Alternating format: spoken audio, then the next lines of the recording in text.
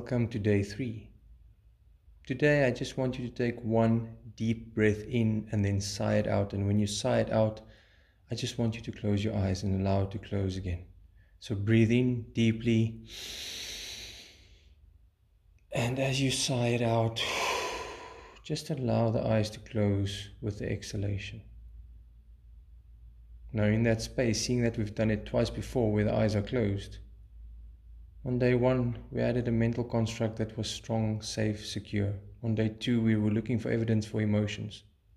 Today, I want you to delve into your deepest, darkest self. Not a fun thing to do, but not scary either. Because negativity needs to exist within all of us if we are part of a reality where duality exists. So I want you to delve in the deepest, darkest parts of you.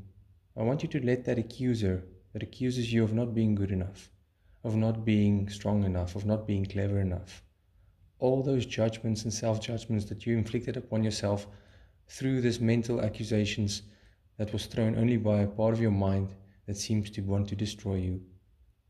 Let that accuser accuse you of whatever it needs to do. And as you sit there, I want you to observe these accusations. Seeing that we needed evidence for the emotions, we need evidence for this as well. So as those feelings come, as that accuser throws its best accusations at you, just observe from a timeless mind if these accusations have validity. Because you can sense there's a part of you that's bigger than this, that's bigger than accusations.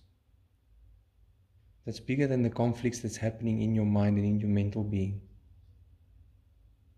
If that part needs to have evidence of you accusing yourself and all those accusations being true, it will fade out, fizzle, and not even have an effect on the timeless mind. So delving into your own dark, delving into your own laziness, delving into your own negative aspects, it's not a fun journey, but it's a necessary one. Because in that necessity, when you don't judge it, when you just allow it to be, when you allow the accusations to come and flow, you feel that this part of you that's beyond that can handle whatever comes your way. Now as you breathe in and out,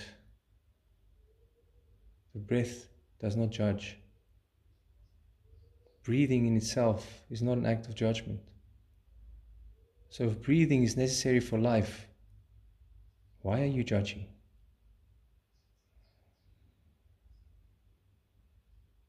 Inhale slow, exhale release. And now in this mental space that we created where it's safe, secure, surround yourself with all the emotions, all the accusations, all of your dark. And just become aware that that part of you that's beyond that is not dark.